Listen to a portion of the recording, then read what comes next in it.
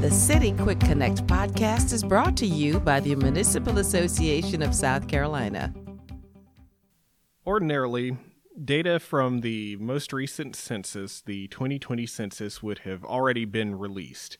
But because of the COVID-19 pandemic, this past year has not been an ordinary year. Announcements from the U.S. Census Bureau have indicated that delays in the census process are going to push the release of that census data into the fall of this year, 2021, which is around the time that many cities and towns have been scheduled to have elections. What this all means and what municipalities can do in this situation in terms of their redistricting and their elections is what we are going to be talking about today. I am Russell Cox, editor of the Municipal Association of South Carolina's Uptown publication, and today I am joined by Eric Scheidel, General Counsel for the Municipal Association. Eric, how are you today? Good morning, Russell. I'm great. Thank you for asking. Glad to hear. So, to begin, can we talk about the legal framework, the background for redistricting, and how that is going to run into the election schedule for many cities and towns this year? I'm happy to, Russell. The first, I think we need to be clear that the issue here applies only in single-member wards. That's going to help you understand what I'm going to explain about the legal rules. For people who are elected at large, like mayors, if they're elected citywide, or if you have at-large council seats, these rules don't apply. Everybody in the city or town votes for those people, and you're fine. When you have single-member wards or districts or whatever you call them locally, they're wards under state law, but sometimes we call them districts. There's two requirements for how those wards are set up. The first is the Equal Protection Clause, which the courts have said it says a lot of things, but in this context, what the Equal Protection Clause means is that each person gets one vote, one person, one vote. And so you can imagine a situation in which, let's imagine that one ward has 100 people in it and another ward has 300 people in it. They each get to elect one council person, right? Mm-hmm. And so that's a violation of one person, one vote. So what this means is that the wards have to be approximately equal in size. And so redistricting there means that your wards may have changed in population since the last census. Some parts of your city or town may have grown very quickly. The ward may have grown. Mm-hmm. Some wards may have had stable or declining population. And so the relative populations within the wards vary over time. And so part of redistricting is to make sure that each ward has approximately the same number of people in it. It's kind of a rebalancing process. Rebalancing. Okay, and the second issue is under the Voting Rights Act. The Voting Rights Act is complicated. There's a lot of contrary court cases about it, but what the text of the act, the way it's been interpreted is, in this context, that your wards have to be drawn so that your minority voters have an equal opportunity to elect representatives of their choice. There are a number of ways that governments can deny minority voters the right to elect representatives of their choice. There have been examples where governments have put all of the minority population into a single ward. There have been situations in which local governments or state governments would distribute minority voters throughout all wards so that they're diluted. Yeah, it dilutes the voting power. So dilute the voting powers of the minorities. So essentially, I can't give you like a gold standard here. There is data analysis. What the Voting Rights Act requires is that your wards be designed with your local demographics in mind, so that you meet the test that minority voters have an opportunity to elect representatives of their choosing. Mm-hmm. Okay. All right. So what all this means? We're going to start moving quicker now. The rules are complicated, but what it all means is that every 10 years the census comes out, and when the census comes out, governments all across the country, from the state to the local level, engage in what's called redistricting, which is they look at their wards, they look at the new census, and they draw new ward lines. Mm-hmm. It takes time. You can't do it the day the census data comes out. There's a lot of calculation in it. Right. There's processes involved. There's demographic analysis. There's mapping. It's a complicated process. It takes time, minimum of months. And in some cases, as we'll talk about later, longer than months. And because this year we won't have the census data, even without tables until August, and I think the full release is September 30th. The fact is there's no way to get redistricting done before, if you have November elections this year with single-member districts or wards, you're not going to have redistricting done by then. It's just not possible. And not only, even if you could get it done before the election, under state law, the filing periods would have already closed. So let's say even if you got redistricting done for the election, you might find out, well, people filed in the wrong wards as candidates. I mean, the filing periods close in August. So you've already got your candidate set up. And the fact is, you know, you're going to be, if you have those elections, which we'll talk about later, they will almost necessarily be done on the 2010 census. You're not going to have time to redistrict on the 2020 census. So you put together kind of a briefing on all of this that's on the Municipal Association website, www.masc.sc. And as I understand from that discussion, federal courts have indicated that the release of census data, be 2020 census data in this case, does not require governments to immediately abandon their existing districts, wards, and switch over to something else for new elections. Yeah, that's right. If you think about your cities and towns, I mean, if this, you know, the concepts we've talked about, equal numbers of voters in each ward and demographic parity under the Voting Rights Act, those two issues, they change all the time. You know, if every election had to be mapped to what the conditions in your wards were that day, you would be constantly engaged in a redistricting process, right? So the courts have said, how often do you have to redistrict? I mean, that's the big question. How often do you have to do it? Like, the goal is equal number of voters in compliance with the Voting Rights Act. So how often do you have to do it? And what the courts have said is no more often than every 10 years when census data is released. So what this means, you know, you have to, the standard is you don't have to do it any more often than census data. That's why we say the census data triggers the obligation to redistrict. But then the next question is, if the release of the census data every 10 years is what triggers the redistricting obligation, how soon is that obligation effective? Is it effective the day the census data is released?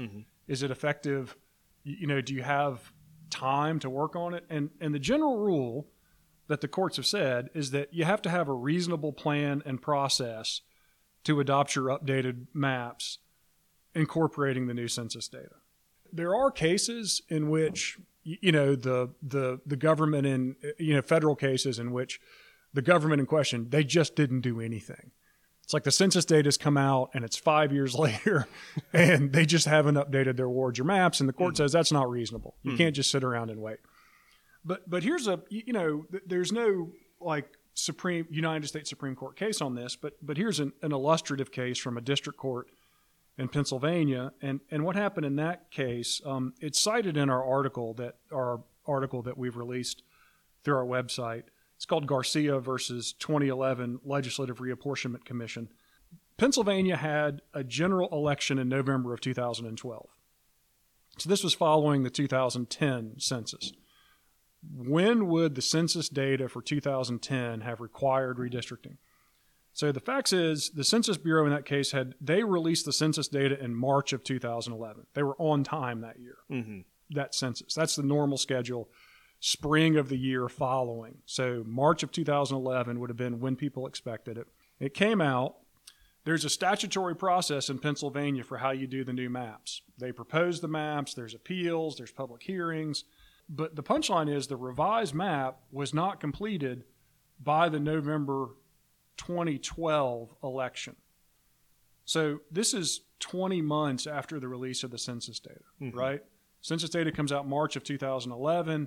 The election is in November of 2012. It's still using the 2000 census data. And so the plaintiffs in that case said, that's unreasonable. These wards are or they were districts in this case. They're out of balance. This violates the Equal Protection Clause in the Voting Rights Act. And what the court did was they said, look, they've got a reasonable process. They're going through the process. They proposed maps. There were hearings. There were appeals. The appeals were resolved. And because of that, there's no constitutional violation, no violation of the Voting Rights Act. As in the language, the kind of smoking gun language from this case is that there's no constitutional violation as long as they, quote, comply with a reasonably conceived plan for periodic reapportionment, end quote. So that meant having the election in November 2012 using 2000 census data almost 20 months after the release of the 2010 census data was okay. Mm-hmm. I conclude, and I think we've the municipal attorneys and state officials across the state who have looked at this have concluded that what this means for us is with a fall release of the census data, there will be no constitutional violation or Voting Rights Act violation if you go forward with your elections in November on the old maps. There's simply no reasonable process that could complete the new maps before that election. Mm-hmm. So we've been advising municipalities that that if you want to go forward with your November elections, please do so. The only advice that we would add to that is when you go forward with those elections, make sure you are engaged in a process to get your new maps done. When the census data comes out, start your redistricting process. Mm-hmm. A lot of our cities and towns are working with Revenue and Fiscal Affairs, the state office that helps with redistricting. They can draw maps. They can analyze data. If you're working with them, you'll be in a process. If you're doing it yourself, just make sure that you've got a reasonable time frame to get the new maps done. So that's the redistricting side, but that's not the only question here. There's also the question of when cities and towns decide to schedule their elections. And so I believe for this side of things, it involves South Carolina law. Yeah, the question here is, let's say you have elections scheduled for November. In the ordinary course of affairs, you have odd year November elections, or you have an election in October we have at least one city that has an October 2021 election. Mm-hmm. Maybe you have elections in the spring of 2022. And those are regularly scheduled. Like you have a standing ordinance that says our elections for, we have staggered terms, and the elections for those staggered 4-year terms happen November of odd years. Say that's who you are. What we're telling you is you can go forward with those elections as regularly scheduled. And there will be no constitutional or federal statutory violation. But a lot of cities have said, well, what if we know, just because of local conditions, we know we're way out of balance, and we want to delay those elections? We just want to say, hey, the November election is postponed until, how long will it take for you to get it done? You say May of 2022 or whatever. I'm not sure how long it's going to take any given city to get their maps done. But let's say you delay it by 6 months. Can you do that? And I think the answer to that is yes. The South Carolina Code in Title V says municipalities may establish by ordinance, quote, the time for general and special elections within the municipality. And the courts have said that allows you to change dates of elections even if it extends or shortens current members of council. So let's say that you delayed your November election until May of 2022. One question is, well, that gives the incumbent 6 extra months. Is that illegal under state law? And the general rule to that is no, that if you have a good enough reason for why you're moving the date of your election, then the courts and the AG are going to say that's fine. Mm-hmm. Obviously, there's cases where it could be abused, and there's not case law on that. But in this case, we're pretty comfortable saying that it's likely that a court would say if you delay your elections, the stated reason for delaying the elections is to allow us time to complete the redistricting process, that decision will be respected. Okay. We've never seen it before, so we can't swear, mm-hmm. but that seems the likely outcome here. So to bring all of this together, the redistricting questions, the questions on election dates, all of this, all these laws, this precedent, where does it all leave cities and town governments as they are making their decision about what path they want to take Well, I mean, I think the nutshell version is you can either go forward with your elections as planned or you can delay them. I think either approach is legal, and depending on local circumstances, either approach might make more sense. Mm-hmm.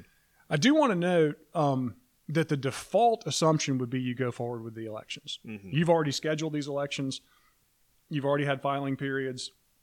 There's no federal requirement that you delay them. In every decade before this, there was a process called preclearance. There were covered states that had a history of voting violations. South Carolina was one of them. This was part of the Voting Rights Act. Yeah, the Voting Rights Act had this process called preclearance. And what preclearance said was in the covered states, I think there were 13 of them, and South Carolina was one of them. It said if you're going to make any change in election, you have to notify the Justice Department, and they have to pre-clear it before the change in voting becomes effective. Mm-hmm. Why does that matter? Well, two reasons. One, because pre-clearance doesn't exist anymore. In the 5 or 8 years ago, the United States Supreme Court said that pre-clearance was no longer required. It was unconstitutional to continue to require these states to do it. So there's no pre-clearance process anymore. It used to be that we could ask the Justice Department to approve what we were doing. That doesn't exist anymore. The second point I want to make is that what's a change affecting voting? Well, one change affecting voting is to draw new maps. If you draw new wards, that's a change affecting voting. Mm-hmm. Changing the date of an election is a change affecting voting. So delaying an election would have required Justice Department preclearance. In the old scheme, when preclearance was still required, the only thing you could do without preclearance would be to go forward with the November elections as scheduled. Mm-hmm. That's not conclusive, but it suggests to me that the default would be go forward with the November elections. But if locally you determine, and let me be clear, we're not recommending that. We're saying that seems to be the default option. Go forward with those elections.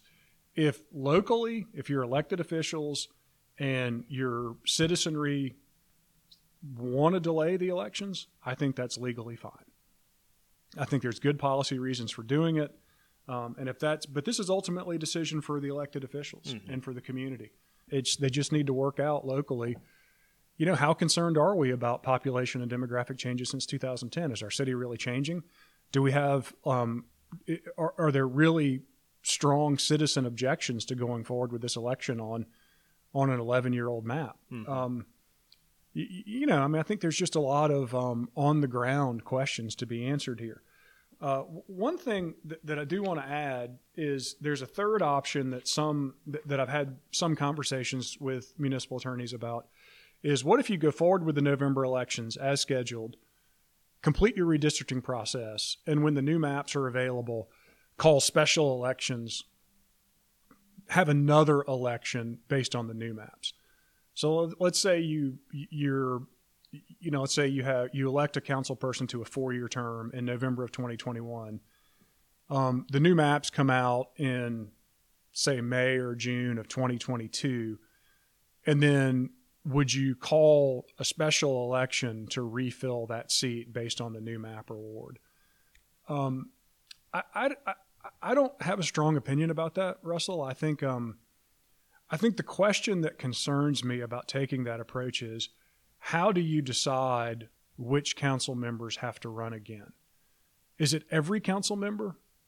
It is possible that an incumbent in Ward 1, let's say incumbent in Ward 1 gets elected in November of 2021, they redraw the maps, and despite their efforts to preserve incumbents, the Ward 1, the incumbent no longer lives in that ward. Mm-hmm. That seems to be a pretty clear case. Well, you can run a special election for that. I don't think it's required. So that's an easy case. But what about the harder case? What about a person who stays in their ward, no other incumbent gets added to their ward, but the population has shifted by 15%. Mm-hmm. The ward map has materially changed. How do you decide who has to run again? And there's no case law on this. But what the South Carolina Code says is you can establish the dates of your elections, which means if you've established an election in November and you delay it until May, you've simply established the date of the election. What you're really doing in this case is you're calling an additional election. You've already had the November 2021 election, and you're calling another election. It's not clear that the state law contemplates that. You end up with an extra election that way. One of the hypotheticals that I floated in a conversation with the municipal attorney is, could you basically have a recall? If a majority of your council decided that they didn't like one of their council members, could they order a special election to fill that seat? Mm-hmm. Now, obviously, there's questions of intent and reason. The court would look at, why did you do that? And if you say, well, the reason we did special elections is because the new maps came out, that's a pretty good reason. I think there's a lot of complexity. I think there are ways to do it, but I think that raises some interesting questions. The possibility of having the general election in November and then calling special elections. An additional election. Right. Yeah. Well, that covers everything we had to cover. Any final thoughts on this as we sign off?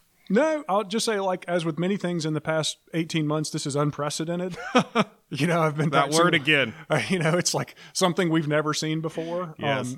Not only do we have a delay in census data that has never happened in my legal career, we also have the fact that there's no Justice Department preclearance anymore. Mm-hmm. So we're not going to get any guidance from the Justice Department. We're kind of on our own in a new situation. But I expect that our members are kind of getting used to being in uncharted waters. Unprecedented situation. Yeah. Yes.